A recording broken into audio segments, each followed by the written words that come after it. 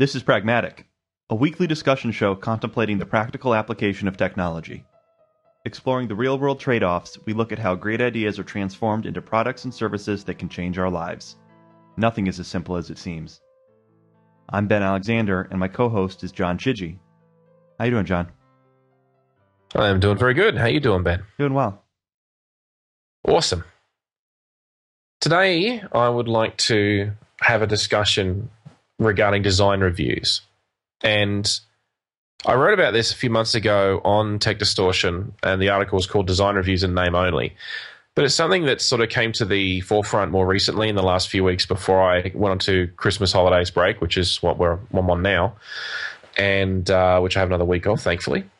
And it's something that I think is worth fleshing out a little bit, because one of the things that I see is a lot of people approaching design reviews with some very different expectations, and there's I think there's something to be explored there. So I just want to start with the basic, perhaps obvious. Is it obvious? Maybe it is if you design something for yourself alone without any peer review, influence, or discussion, then that's incredibly dangerous, because what you'll end up with is something that's essentially only useful specifically to you. I mean, it may be useful to other people, but it can become very difficult for other people to understand how it works, understand how to use it. And that's the sort of thing that is very dangerous. So designing completely for yourself alone, I wouldn't say it's impossible, but honestly, I do question the point. So I guess a simple example might be if there is no intention for anyone to use it. Let's say a simplistic example. If I'm a hermit and I'm building a wheelbarrow, who cares, right? I'm the only one that's ever going to see it. I'm the only one that's ever going to use it. If I've got to do a handstand when I'm using it to make it work, then who cares, right?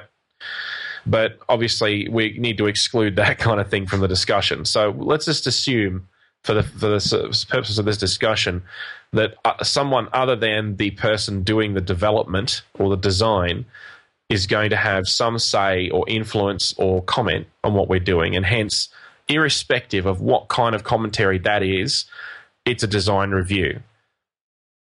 And how this applies to everyone else is, if you write words on the internet, if you have a blog, if you write software, if you in engineering, if you do an electrical design, or if you do a civil architectural design, or anything like that, it's going to have to be reviewed by somebody at some point. Or someone will look at it and they will give you their thoughts and their feedback.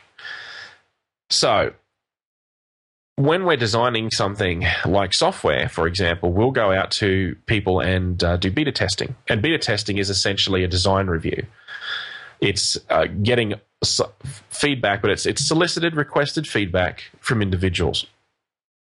And one of the things that I found when I was developing for iOS many years ago is that a lot of how effective that is comes back to who is selected to be on your beta testing list. So in engineering, as a parallel, though, a customer will come to you and say, I want you to design this for me. And the customer will say, I am going to have a representative from us.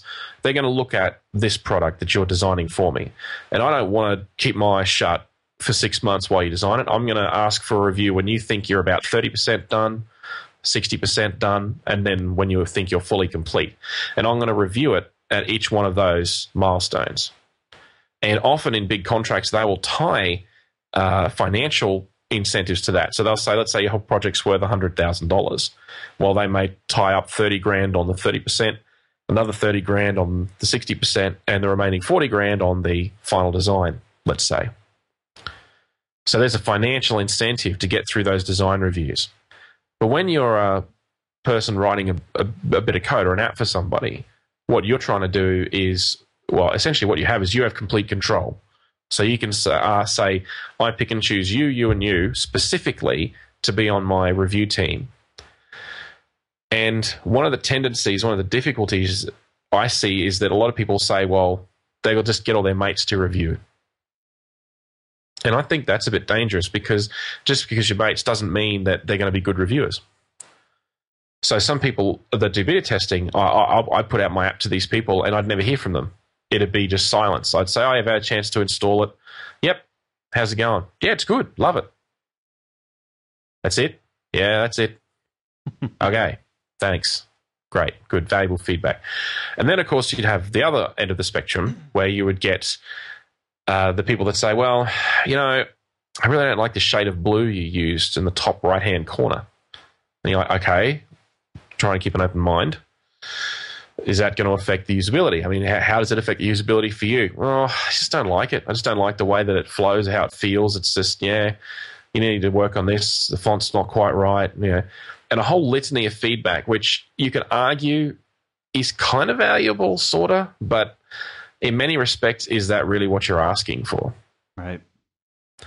And the thing that I think a lot of people, what I bring to that discussion is I've been through the ringer that many times in design reviews and engineering that I tried to apply some of that to when I was doing beta testing of my iOS app. So I would say, well, I'm specifically looking for feedback on this feature. So I would like you to please try the following. And you tend to do it as I tended to do it as an incremental set of beta releases. So I would say, I'm working on this functionality. Get that down, Pat. And then I would add the next bit of functionality and say, okay, now I'm going to work on that. But in the end, you can't stop people from coming back to you with random feedback. And in many respects, you probably don't want to, but it does slow you down. And there can be a lot of noise. So when you go into an engineering review, you have to set boundaries. You say, okay, well, this is an electrical design review. I'm not going to sit here and discuss safety systems with you. I'm not going to sit here and discuss the mechanical or the civil components because they're nothing to do with me. I'm not going to talk about the thickness of the material on the switchboard. I'm not interested in that. I'm only interested in the electrical design, as in, what size the circuit breakers are, where the different switchboards are going to be physically located approximately, how we're going to use the control system to do what we're going to do. You have to set boundaries. And I think that if you don't set boundaries, then people just feel free to give you whatever feedback they think is relevant. Right. Now, you've been in an environment where you've been through design reviews as well. So many. What do you? Yes, yeah. So, what can you give me some examples of some of your experiences? Yeah, let me switch my coffee to Scotch here. Oh, okay. Sorry. Not that you asked, but I'm drinking water. Water. There's an in joke for you. Yeah. No, I'm in total agreement with that. I'm actually a little curious. So, in the example you just gave, so it's an electrical engineering design review, will you receive completely subjective, essentially the same kind of things, the same kind of argument as, oh, I don't really like that shade of blue, or could you make the font a little bigger? Will you receive the same sort of nonsensical non-review?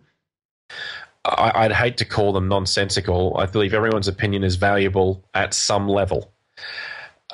Yeah, I am actually kind of serious when I say that. Yeah, I am. But yes, you will get that. I remember doing a design review I think we were doing 35% design review for a telemetry system up in North Queensland. And we went into the review, and it was actually about the radio paths and the radio links.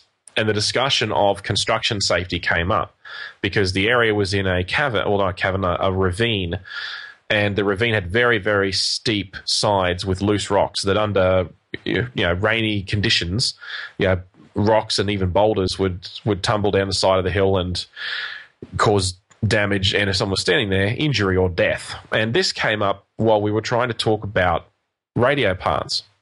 And the two are completely disconnected. There's no bearing on safety when you're trying to say, okay, well, look, the path from here to here has got a fade margin of this, and let's talk about the Fresnel zone here, and blah blah blah blah blah. And none of that had any bearing on the safety aspects of the practical side of installing it. And unfortunately, the whole discussion got derailed. That's just one of 100 examples where people that come to the reviews, you have to set expectations when you walk in and say, we are going to discuss the following, the rest is off limits. Well, and I've had sorry. I guess that's maybe nonsensical wasn't the right word to use, but I think they can actually be damaging and inherently, of negative value, because you have a limited amount of time and often a limited window of opportunity with the decision makers, who are often the ones providing the feedback from unnamed, non-present third parties. Can you tell I was a web designer? Yeah. Right. I mean, and as your field of work gets, either more technical or more, I guess what the word, structured, whereas as you're dealing with more and more standardized systems, I imagine that's going to fade into the background. But when you're out on the, the fringe, the more, direct to consumer marketing kind of stuff, anything like that, where literally someone's uneducated opinion can outrank hard data simply based on the whims of again, some decision maker who's oftentimes not in a position to make the decision. It puts the onus on the designer to learn how to run the review in a way that actually leads to a good outcome. And that good outcome, unfortunately for the designer, also means, usually means that you have to kind of kill your own ego and play the game to a certain extent. So yeah, it's really challenging, and I think setting those barriers for what's going to be talked about and setting those expectations early on and reinforcing them is really important, and maybe the most important thing you do in working with a client, because I've seen things go off the rail, and I've seen things work beautifully as a result. So yeah, it's interesting. Yeah, it's often overlooked. Is a lot of people will simply say with a bit of software, they'll put it out there and they'll just say, "Hey, tell me what you think," and that's sort of carte blanche for people to come back with absolutely anything and everything. Now, maybe what you're doing is straightforward enough that that's okay. I don't know, but even when I was doing my crummy little bedside clock, which I'm happy to call it that, even that had enough complexity to it that I didn't dare say that. Right. The bottom line was that I wanted to test specific functionality, and it was something that restricting the sort of feedback I was prepared to, I was interested in receiving, because you can't force other people. Like I can go into any meeting or on any forum and say, guys, I only want feedback about the font, and they'll come back with feedback in other areas. I can't control what other people are going to give me feedback on, but what I can do is I can say, well, look, I'll take that on board, but I'm only going to be taking your feedback on the fonts for the moment, because that's our critical issue that we're trying to address. Right. So you can at least be diplomatic about it, and you can take it under advisement and say, okay, well, look, I'll park your other suggestions in the parking lot over here, and we'll come back to that later. I think because Oh, I'm sorry. I think a lot of it again also comes down to who you're picking to do it, and as you kind of alluded to at the beginning, and also, I like your suggestion of sort of providing focused areas for review, because I'm thinking about the generally bad job I've done of being a beta tester for people for making iOS apps, and I think that one of the big reasons why is that, I mean, there's two sides. Is one, I've never been given here's the app, here's what we've done with it recently, and here's the kind of use case I think you should use it for, to try to see, I'm missing that third part of the third leg of the stool as to what really are you looking for me to do with this? Because if I have that, then I can really latch on and I'll sink my teeth into it. But with the apps that I've reviewed, it's basically been, hey, these are pretty good, and what'll happen for me is I'll see little things, and they'll be so little that I'll assume someone else is going to catch them, right? And it's just boring to me. I'm not interested in it. But if I was given like a particular task, a particular workflow to go through, where there's that kind of pit bull mind, right? Where you start just grabbing onto everything and you don't let go. Triggering that is where you would get any of the value out of having me in your beta test, would be getting me to run through something where I can really, really zoom in on it. But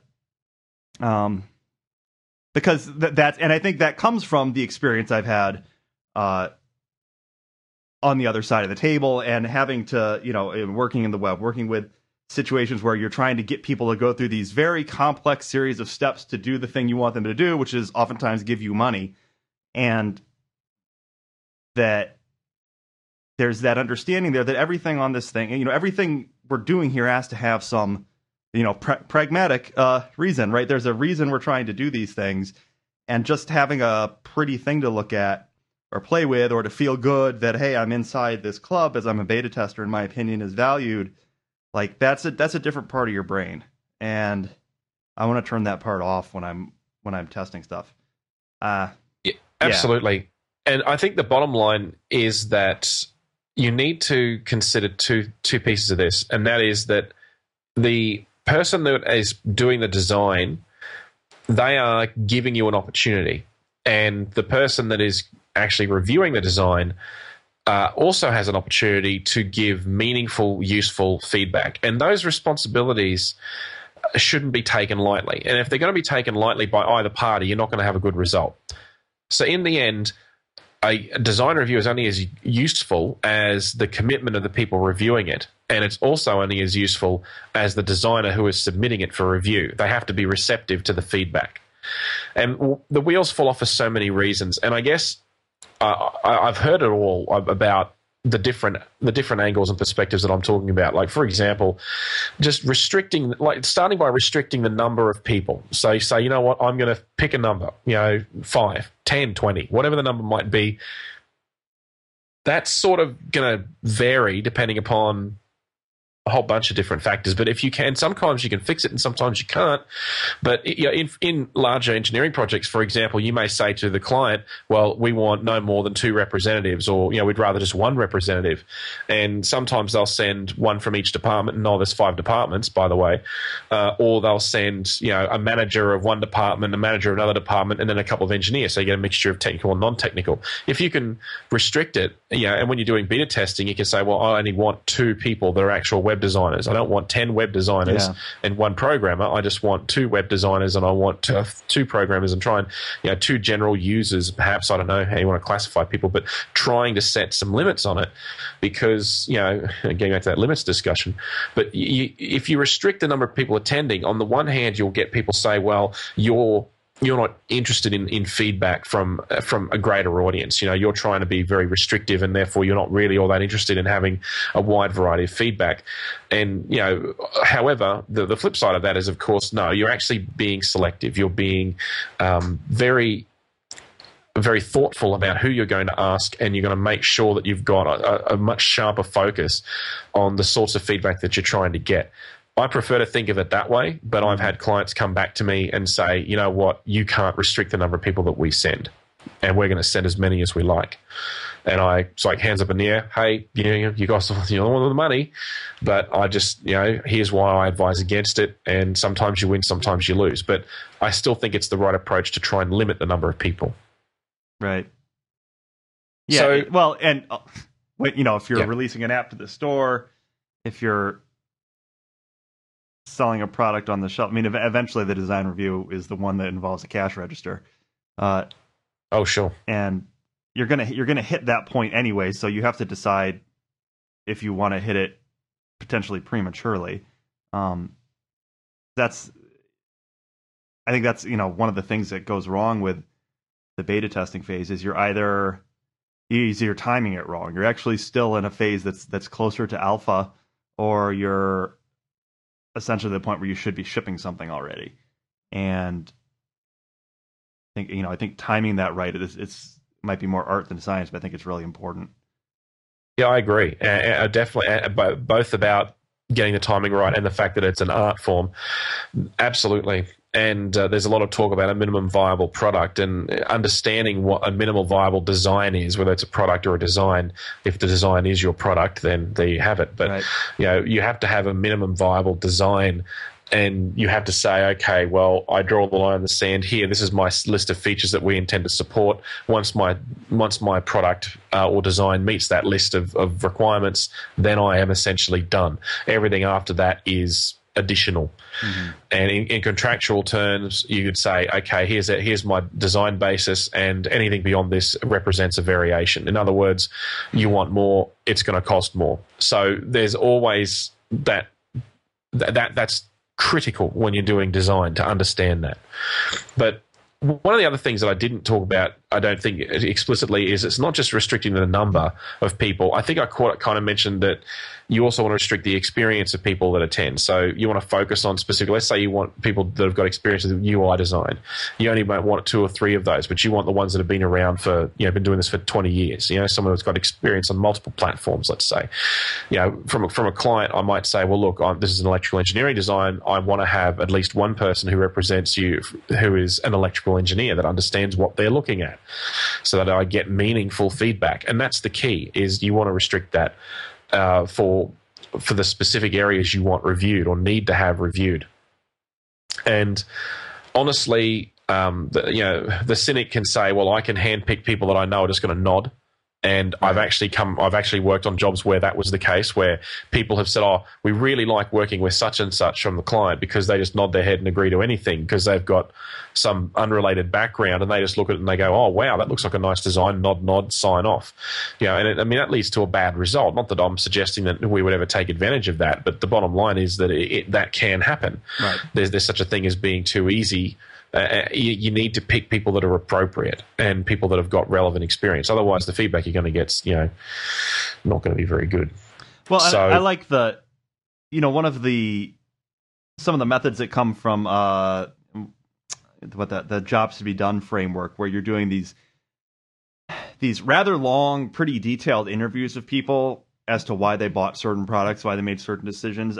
After doing a number of those, I found that can be, taking some of those techniques and applying them to the design phase can be pretty useful too. It requires some it's a lot more intense, right? You need to actually be present usually, and you're oftentimes lying. You're misdirecting people, to getting them to think they're doing one thing, and in fact you're looking for their reaction, their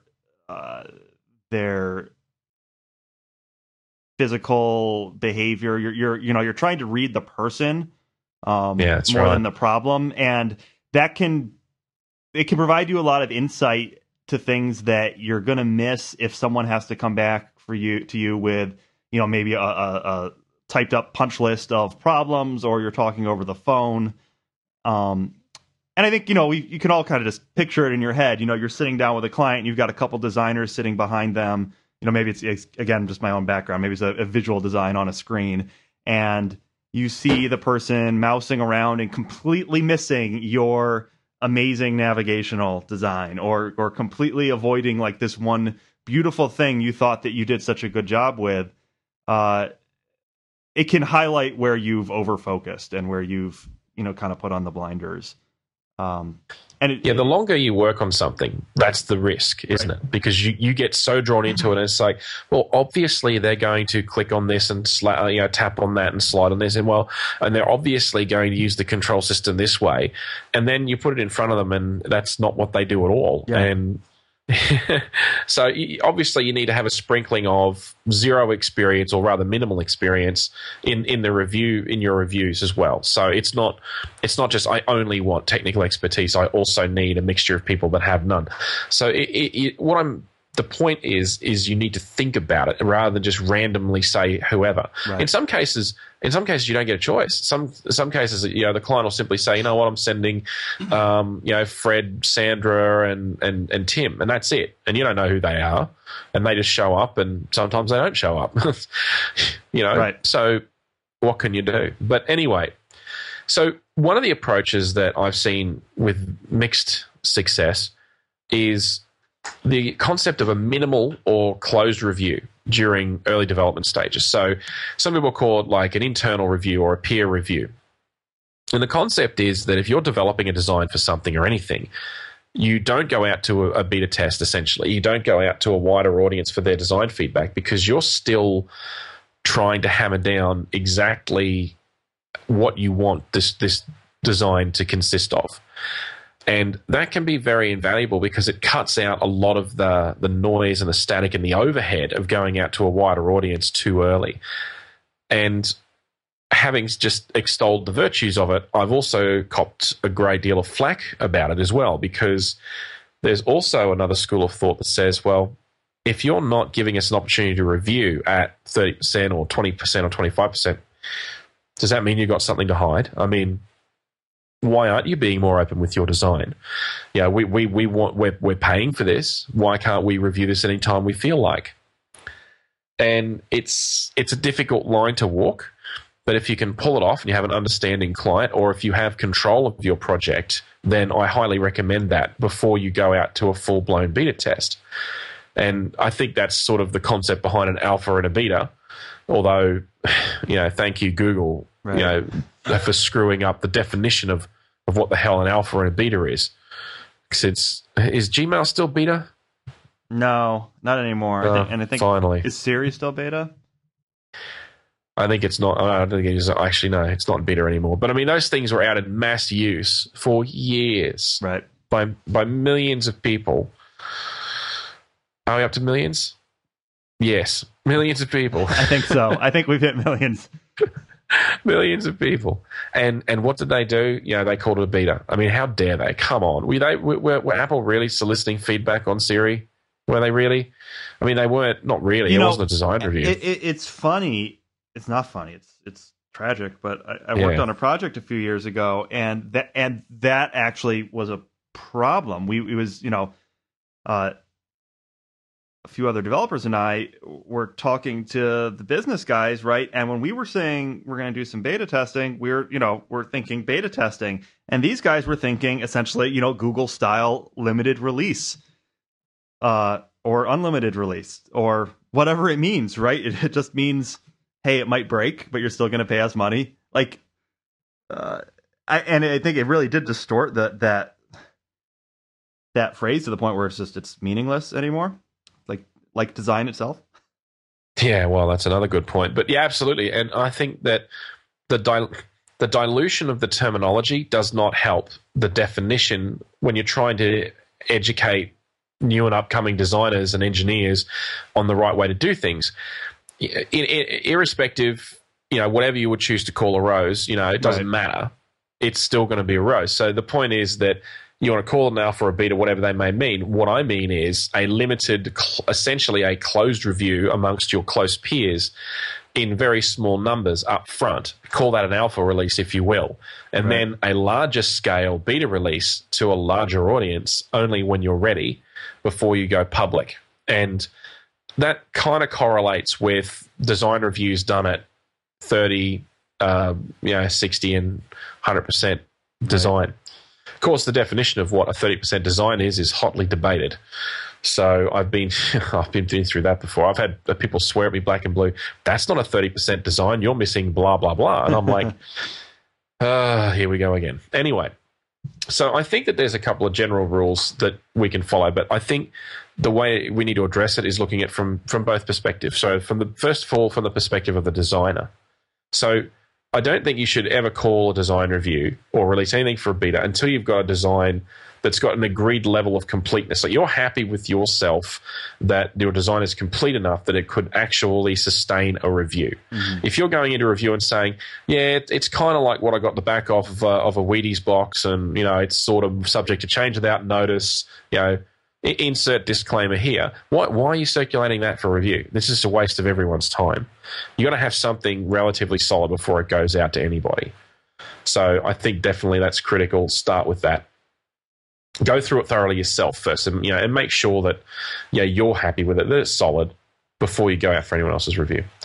So when you invite people to do a review, make sure you get people who've got knowledge about what you're actually doing.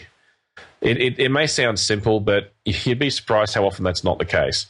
And when you invite people, be clear in the invitation that you're trying to keep numbers down. It's like you're specifically wanting them. And you say, because what can happen is you get this sort of branching thing happen, where, my mate Bob has it, and Bob has a friend, Steve, who's really into this sort of thing and really wants to look at it. Right. And it may sound weird, but it does happen. And even Yeah, you'll end engineering up with projects. the whole company. Like, Well, yeah, I had this in they'll all be engineering in there. projects Yep. too. Engineering It's project. like, oh, Wow. Michael was walking past the desk and he said, "Oh, I've always been interested in the control system for blah, or the electrical design for this, or I've got a background. I've tightened a screw once. I know about screwdrivers." So, you know, and before you know it, you've got a cast of 50 people in your design review. Well, which is when you realize, or you should, the sooner you realize it, the better, is that what you're doing is theater, to a large degree, and you should start to use the techniques of the stage to do the right thing, which I have a couple I'll ask you about. Well, actually, let me. So, yeah, all right. Here's my own personal thing I found is sure. One of the like, it's my fundamental laws of doing these is to don't ever bring a design that you know, whatever the worst design you bring is, that is the one the client's going to choose. That's the one the client's going to navigate for, or to gravitate towards. So only ever bring one. Bring the one that you know, bring the version, the vision that you feel is absolutely the best.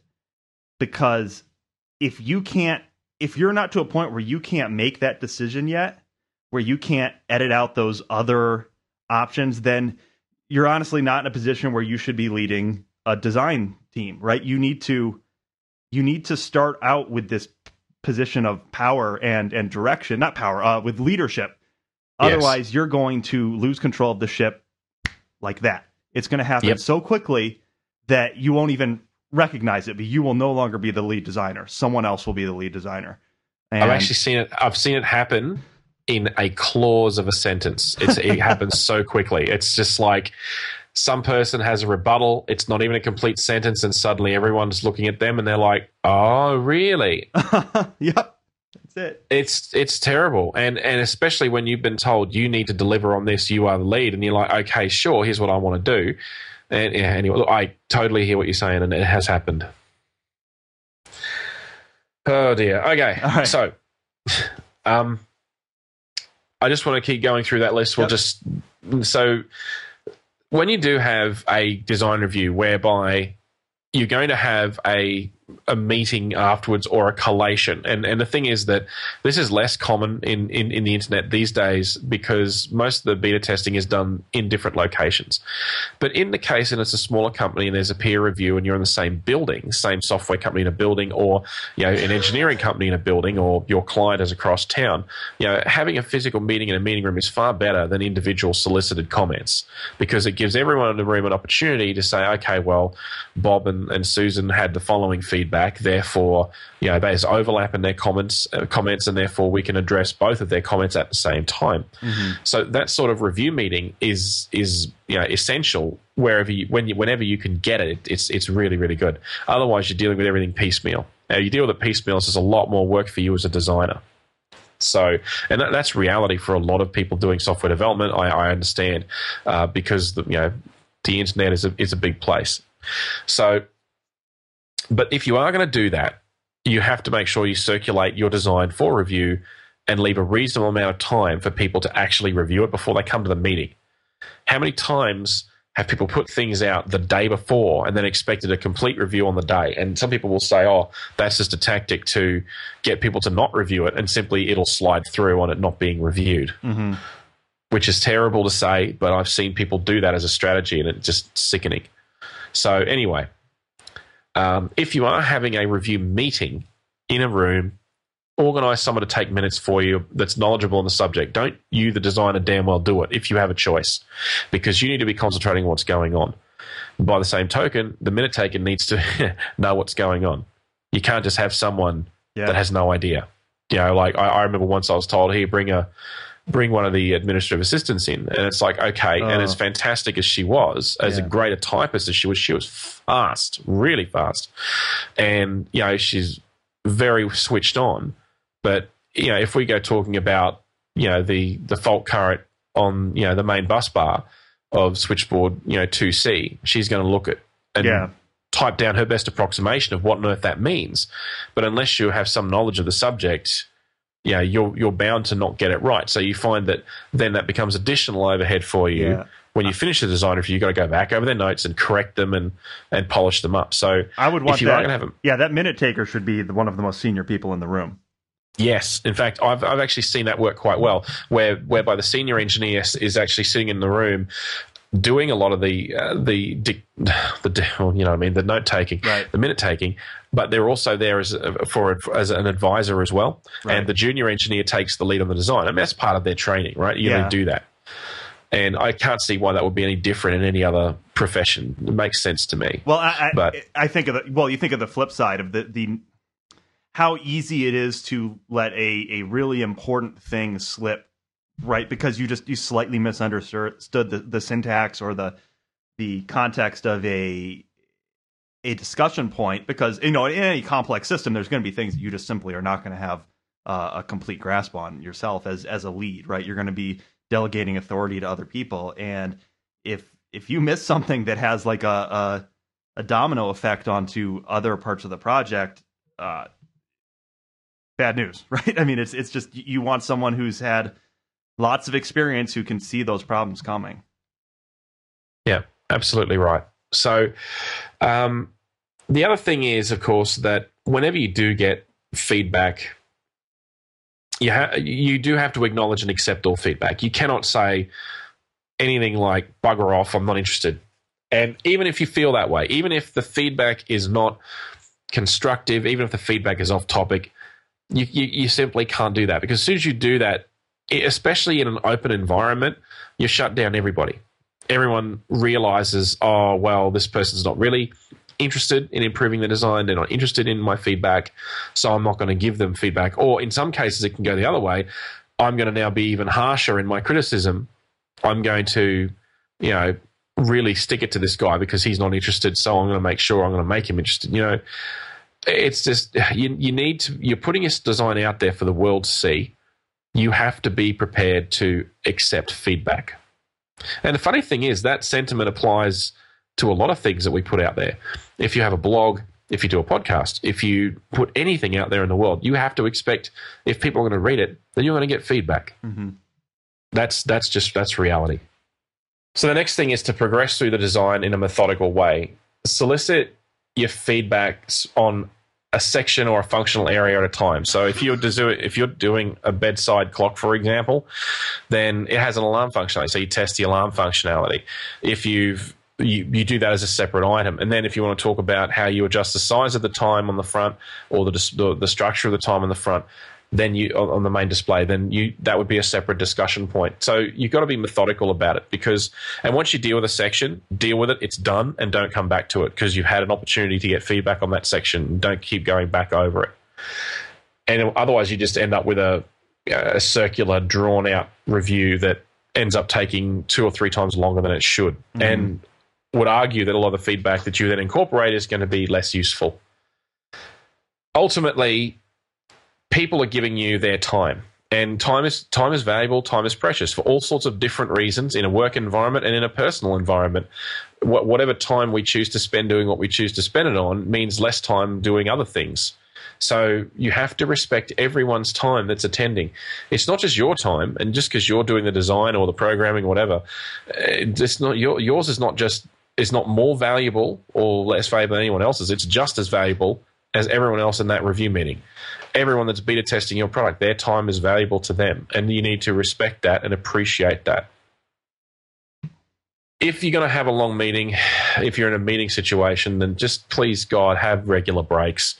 Not everyone has the bladder the size of a massive balloon, and the other problem is, of course, people sort of tend to drift in their concentration. So the longer you go between breaks, the harder it is for people to concentrate. If you've got a choice, I find that a bowl of mints or lollies and something in the center of the table actually keeps the blood sugar up of the people that have them anyway. Mints are a good one because then you get the benefit of anyone with smelly breath is less smelly breath then.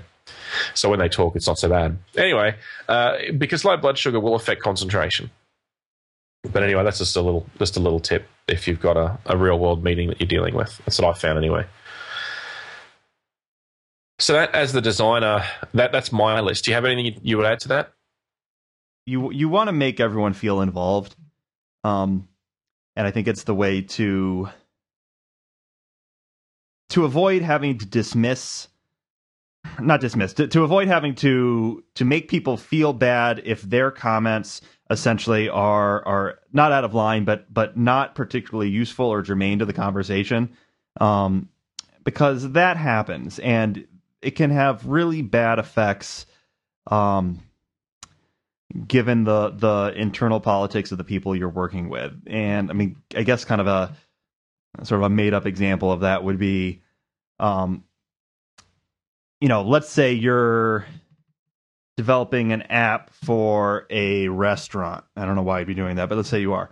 And and while you're in this meeting going over with the owners of the restaurant or whatever, insert the specifics as appropriate. You've found that the single biggest obstacle to you making progress through this design, this application, what you're developing is the I don't know, say the internal IT guy, because that would never happen. How do you bring these people on board in a way that doesn't give up control? Because again, if you're giving it up, then you're not in charge of anything anyways, and why are you worried about it? And B, how do you make this person feel good about them giving up their bit of control, or oftentimes their bit of perceived control, and figuring out a way that there can be a role that everybody plays in the process, because it really is. I mean, I wasn't really joking at all when I was saying it's theater. It's you're doing one thing, and it looks like something else to a lot of people, and for a lot of people, it's this fun, sort of exciting break from their daily activities, and to you, it's part of the job, right? It's just something that you're doing. To them, this is special, and it should feel special. And coming away from it, they should feel special. And it's tricky, and it could be as little. You have to.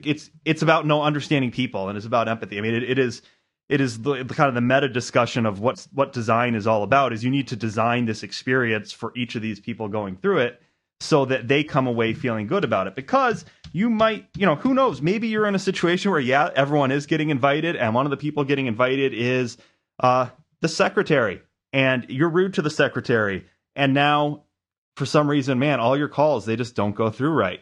And your bills never ever be rude, right? And your to bills, the secretary, exactly. I mean, but those are the kind of rookie mistakes people will make. They'll shoot something down that in a way that's just particularly unkind, and if you don't know who you're doing that to, and it's not even that. It's not even about being rude. It's just identifying what are all the potential gains we can get from this situation, and they might not be what it says on the memo that we just passed around. What are we trying to do here? And which I guess really broad and vague, but it really is to go into these things thinking about it like it's a performance, and to really because if what you're suggesting, the 30-60 kickoff meeting, these kind of 3 big milestones, whatever your deliverables are and whatever your specification is. I mean, it could very well be just simply that 30 is when you've run out of the first 30% of money. The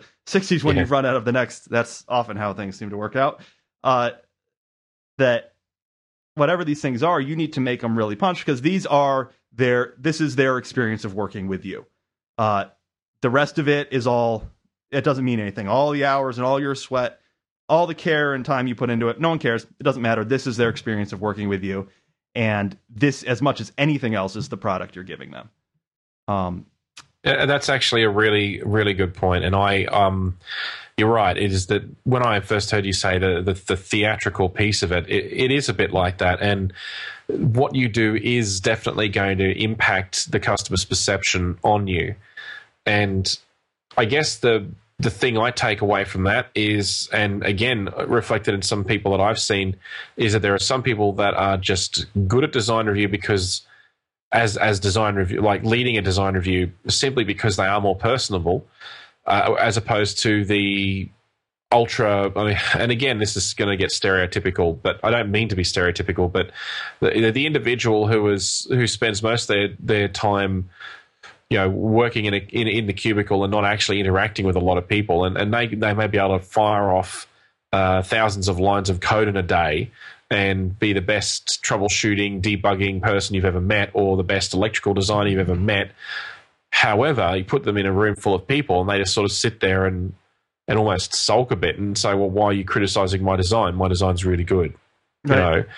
And it's like, well, this is you interacting with your client or your end customers or whatever, your beta testers. I mean, you need to be able to manage that. And it's funny because a lot of people that are excellent designers are horrible design review leads. Right. Oh, and that's something that served me well, and I think is something I would recommend to anybody that's either coming at it from a less technical, if your career is bringing you from a sales or marketing or kind of a management role deeper into the technical side of thing, or if you're coming from a deeper, closer to the metal technical job and moving out towards a more client facing thing, is to find that point where you can kind of exist as a pivot between the person you're talking about, right? If someone does not like going in to be reviewed, if they don't like the process, if they don't want to do it, and most importantly, if they recognize that they're not good at it, and if you guys can team up and work together so that you've found, so essentially we're taking this another step back. Like, so what's the design review before the review? What are the strengths and weaknesses of the individual inputs? And who should even be leading with any of these particular, it's too bad this isn't a visual format because I'm doing some really awesome hand motions right now. Okay. But who should even be in that meeting? Who should be talking? And go all the way down the stack with that, so that you don't end up in these situations where someone who essentially is really just not well suited for this ends up doing it, because I've seen that happen a lot. And it's usually just because no one really thought about it that much. And if you talk about it afterwards, it was like, oh, well, that's obvious. Absolutely. So I think I'm not sure what other advice I could give to anyone that is going to lead a design review of any kind, but I guess it is try and be as nice and as positive as possible. And that's one of the reasons why I said earlier on, you need to, as a design lead, you need to be able to accept any and all feedback, no matter how frustrating or irritating that is, because honestly, if you don't, then the consequences can be very bad. And the higher up professionally you go in organizations, then the more expensive the consequences. So right. It's one of those things you got to look out for. So that's the design lead side of it. But the other side of it we got to look at it from is the reviewer side. And so many people go on about, it's the designer's design, and they've got to take care of all of that. It's their problem. I used to see it that way when I was younger, but now I've been on both sides of the fence, and it occurred to me a while ago that people neglect the responsibility as a reviewer. And it kind of, as the older I'm getting, the more it irritates me, because when someone gives you an invitation and says, I would like you to review this for me, please, you really need to respect that and say, thank you so much. I'm glad you value my opinion. Is there any area that you want me to look at? That sort of thing. Try and be useful, try and be constructive.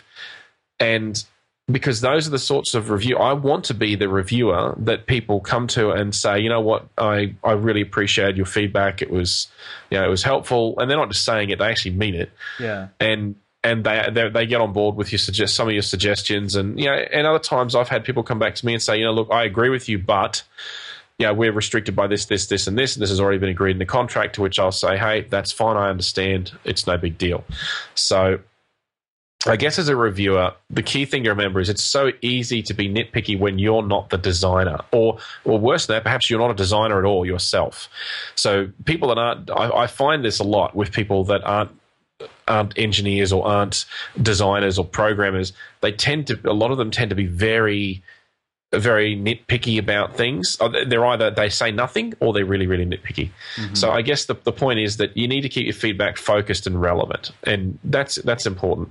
you need to respect the designer and their design wherever you can. Obviously, if something's completely screwed up and wrong, you have to tell them and explain why. But in the end, you need to be able to stand behind any of the feedback that you give. So, you can't just, this design is terrible, this is not the way I would have done it. That's totally the wrong attitude. You need to go in with, I respect this designer, they've put their work out there, I respect their design.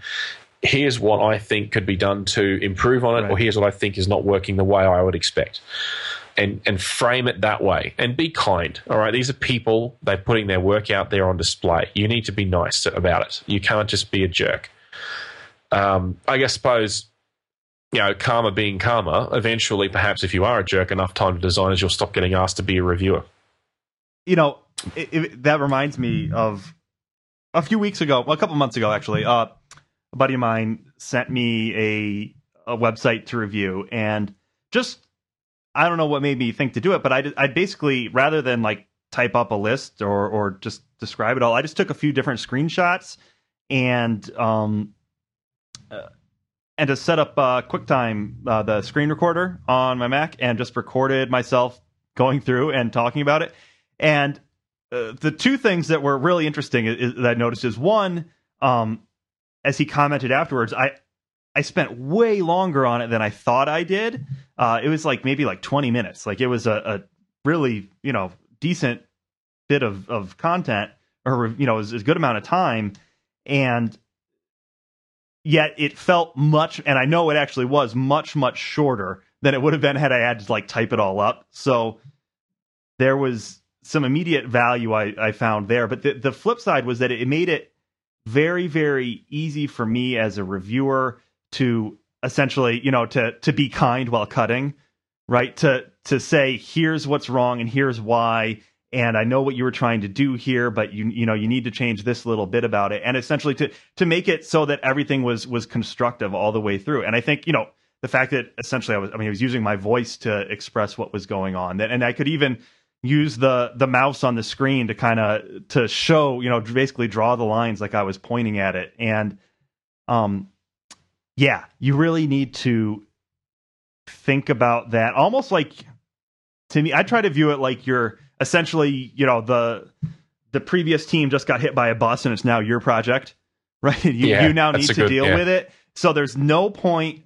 I mean, there's never going to be a benefit to just tearing down what someone's done. If it's bad, I mean, if it is just objectively bad, you're like, this is wrong, then give them the benefit of the doubt and say, okay, they missed it. They're not just putting crap out here because they don't care. They missed something. Someone hasn't been educated. Someone needs to read something, and just tell them. Just tell them then that here's what you need to do that's different, and here's why. And just giving that, always having it, always spinning in the same direction, right? That you're just trying to get this wheel rolling better, and it's got some dents in it, but you're trying to get it going the same way. And a lot of that can be, so much of that comes from your tone. So much of that comes from the way you end your review, right? You can be incredibly critical all the way through, but if you end on an up note, just because of the way that we act and the way our brains work as humans, we pay way more attention to the ending of things than all the rest of it. So you can be, even if it's just a little stupid thing, like saying, at the end of every little bit of criticism, you say, yeah, so that's pretty good, but that's just basically the thing I would change. Or so almost there, right? You almost got it. And always just peppering those things throughout just always takes that little bit of the sting out. And it adds up because it's always painful. And if you're dealing with a younger designer, if you're dealing with someone that, let's be honest, just hasn't had enough time to really build up a thick skin, you could be making a real big difference in how they respond to you. Because if you push them over the line to the other way, then it's going to be bad. Absolutely right. And I couldn't have put it better. It's all about how you deliver it and showing that respect and delivering constructive feedback. Because a good litmus test as to whether or not your feedback is personal or whether or not it's professional is to justify it.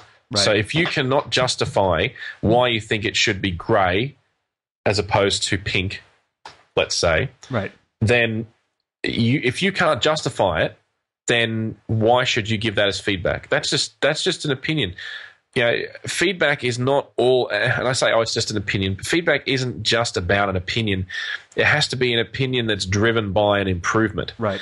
Change for change's sake is pointless. Anyone can change something for change's sake, but you need to provide some kind of path and reason and rationale behind why you would change it the way you would change it. And that's a good way of filtering out if something is valid feedback or not, in my opinion anyway. So just to quickly get back onto the list, we're almost done. And that is, if you have got a group meeting and you've put the design out there a week ahead of time and you've been invited to it, for God's sake, if they've given you a week's notice, don't leave it to the night before the meeting or the day before the meeting to review it, or worse than that, during the meeting.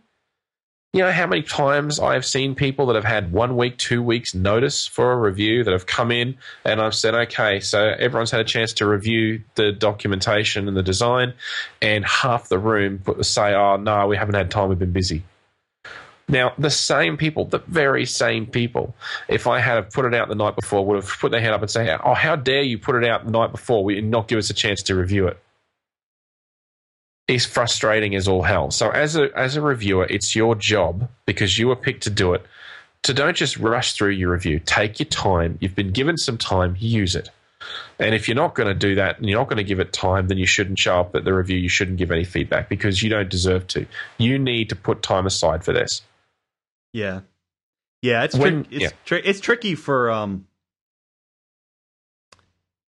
that decision, that valuing of this time, valuing of the process needs to happen at a high level too. I guess that's true. I mean, for things like say app beta reviews, if you're invited to be a beta tester for an app, I guess we're going through. I'm talking about some this is. Doing a good job at reviewing is such a job. Why aren't people getting paid for it? I just keep thinking. I mean, it's. Well, that's a good. Yeah. True. Yeah. I mean, if you're in a company, and I guess you're getting paid anyways, right? So maybe it balances out there. But are you properly trained for it? Are you, is the rest of your workload being adjusted to recognize it? It's because it really is a pretty intense thing to do if you're doing it right. Absolutely. And and this is the other thing that gets me about people that say, oh, I'd love to do a beta test of your app.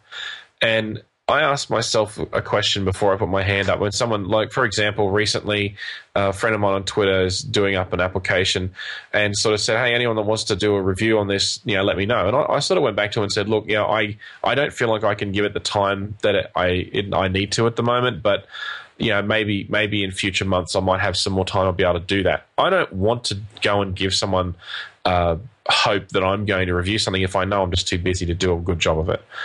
And to me, it's fairer to the designer to do it that way. It's unfair to say, sure, yeah, I'd love to see that. You have a look at it and you say, oh, that's kind of cool. Then you go back to Tweetbot or whatever, and you just carry on your merry way.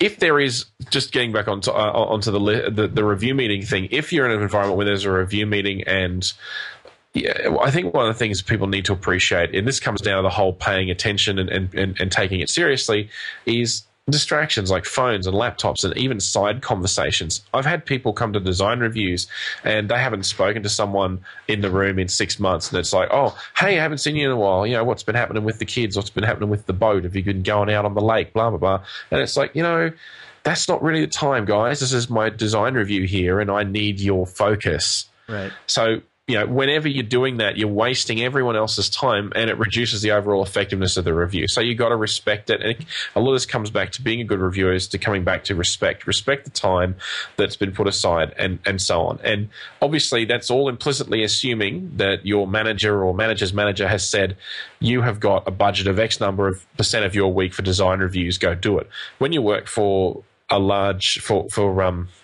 design consultancies, that'll be part of your mandate.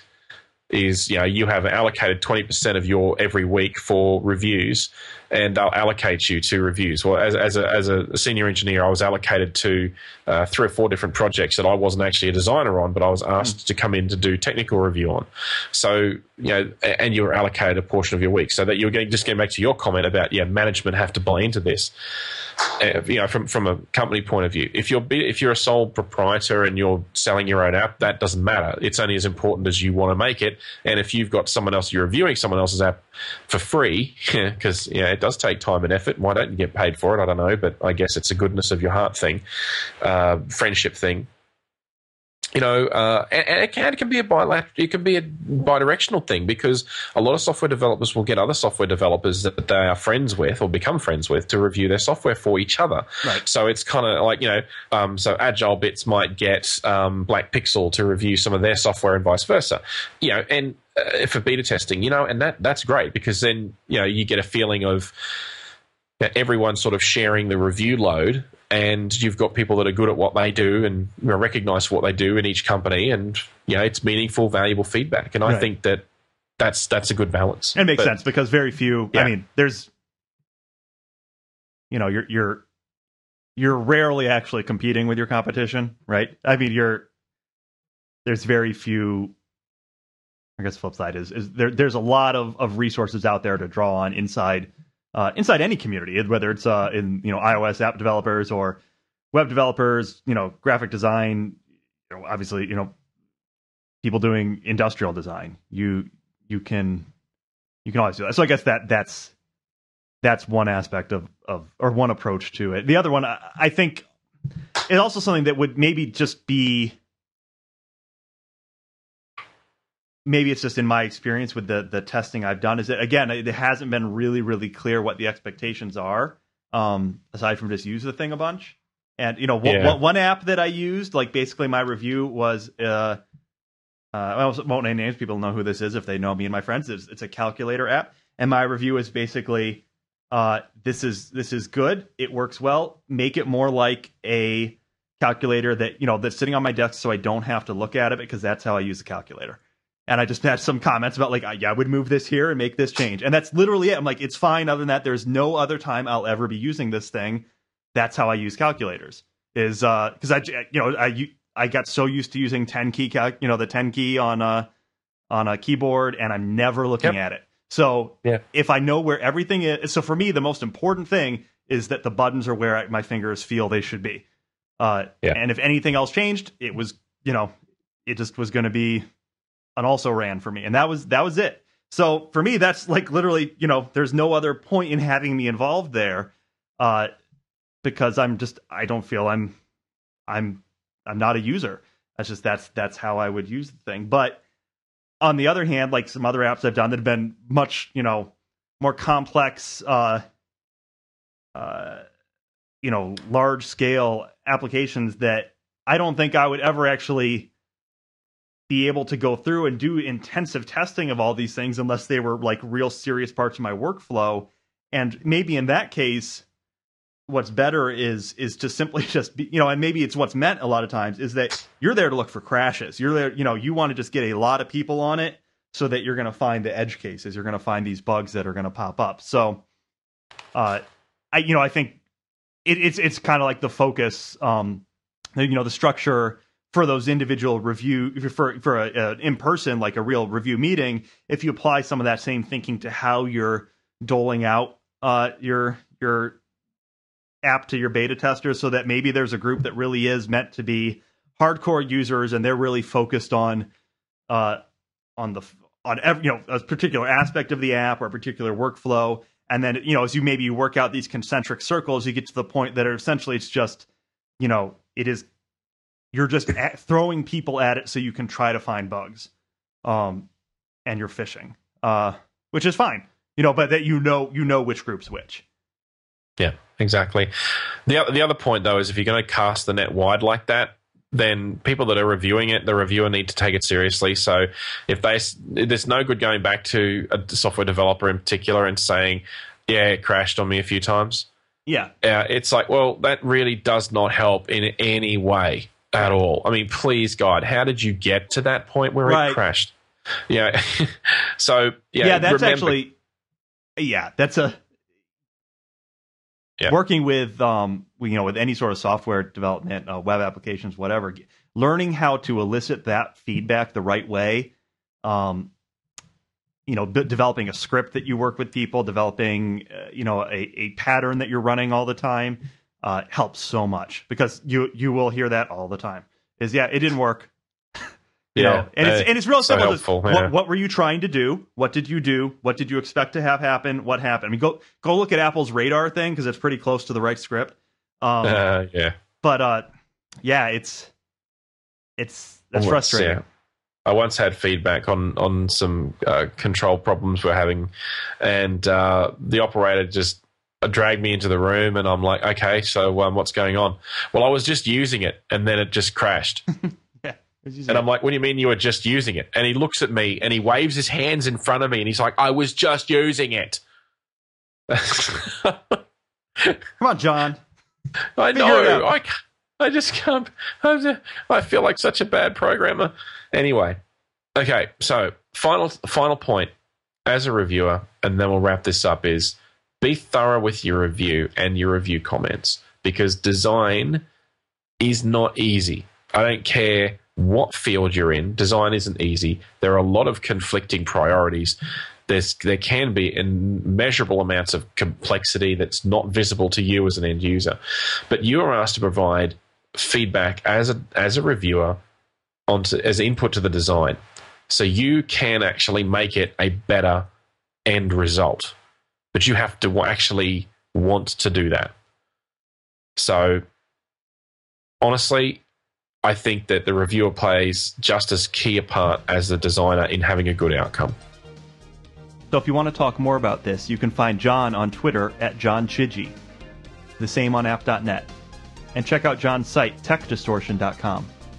If you'd like to send an email, you can send it to john@techdistortion.com. I'm Ben Alexander, and you can reach me on Twitter at FiatLuxFM, or you can see show announcements and related materials by following the show account at Pragmatic Show on Twitter. Thanks for listening, everyone. Thanks, John. Thank you.